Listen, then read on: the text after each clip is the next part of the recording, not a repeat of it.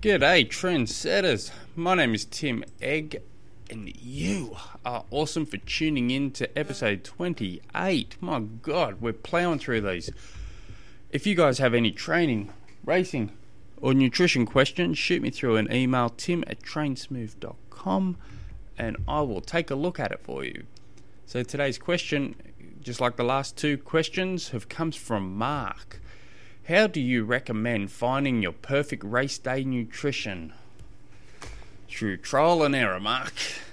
So, I know you're not going to be satisfied with that question, that answer, so we'll break it up a little bit here.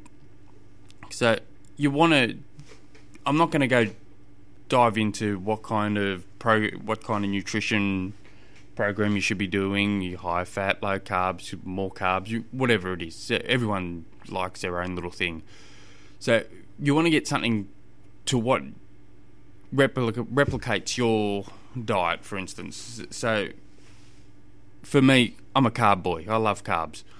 So I'll go, I've got a nutrition plan. I've got the plan I use on my website. So if you go to trainsmooth.com, up on the top you see the resources button. Click on resources. Somewhere down there it have nutrition plan, Ironman race plan, nutrition plan, something like that it's going to have. So you can click on that and you can start using that as a starting point. So for instance, if you're a high fat, low carb diet, you might go to a website. I'm trying to think of one off the top of my head here. So you try, just grab one off the internet, give you the basics, use that as a starting point.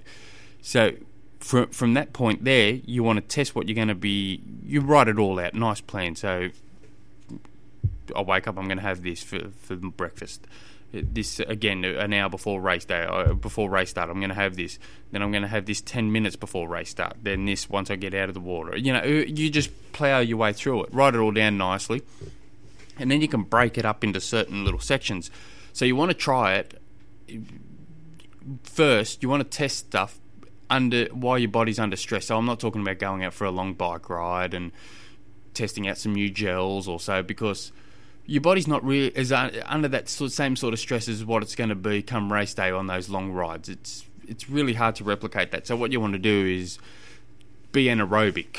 You want to start doing hill repeats or something like that. Go ridiculous and test it then. So if you got yourself a new gel, so you might be doing 30 minutes of hill repeats, for instance. So you in that time you might take 2 gels and you just hammer up that hill and slowly get down, and hammer up that hill again and slowly get down, and just whatever your session is.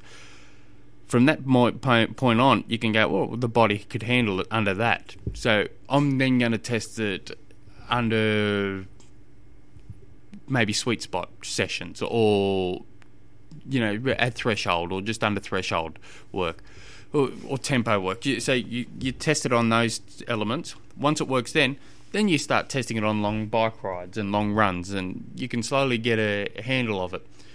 Also, using smaller races to test your nutrition, that's always good. Load up on shorter races and ones that really doesn't care, and you can make little tweaks to it. So I felt a bit crap while I had certain drinks, so I might want to check that. I will say is not a lot of good comes from if you're drinking a sports drink and taking a gel at the same time. That's just going to ruin your race 9 times out of 10. So, but a lot of the times with nutrition, you'll find we could eat a car. You just got to powder it down bit by bit, spoonful by spoonful. But can we absorb that while racing? And that's sometimes I heard a nutritionist once say it's about your pacing when it comes to nutrition. Well, you can eat anything, but unfortunately you're not going to slow up just so you can eat a meat pie or something because that's what you feel like eating.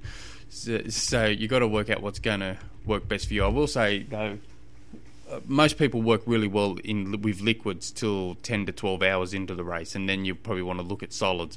I know a lot of these Ironman races, after 12 hours, they've got cup of soups. They taste great at that time, but you really don't want to be on the field. I guess a lot of us doesn't want to be out there racing after that just so we can get a cup of soup. But you just gotta test it. Also, testing salt. There's a lot of research saying you don't need salt tablets and stuff, but there's also a lot of research and athletes that highly recommend it. So I'm on the fence still. I'm on the side where I think it's best to have salt tablets, if especially in the heat and long races. Best to have it and not need it than need it and not have it.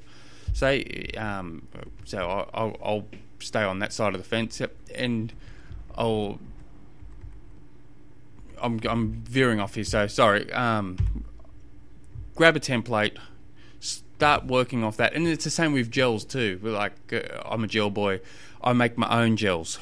So on the same website, trainsmooth.com, up in resources, flick down somewhere, it's going to say how to make your own homemade gels. That's kind of what I do now, and you can kind of muck around with what you have in there. So what you might feel a bit crook having a certain thing, so you might just change a couple of the ingredients, and all of a sudden you've got something custom for yourself. So I played around with it. I still play around with it, always testing flavours and stuff. So it's definitely worth it. So you can jump on the website and check out how to make your own homemade gels and play around with it too. If you guys have any training, racing, nutrition questions, shoot me an email, tim@trainsmooth.com. Until next episode, hooroo.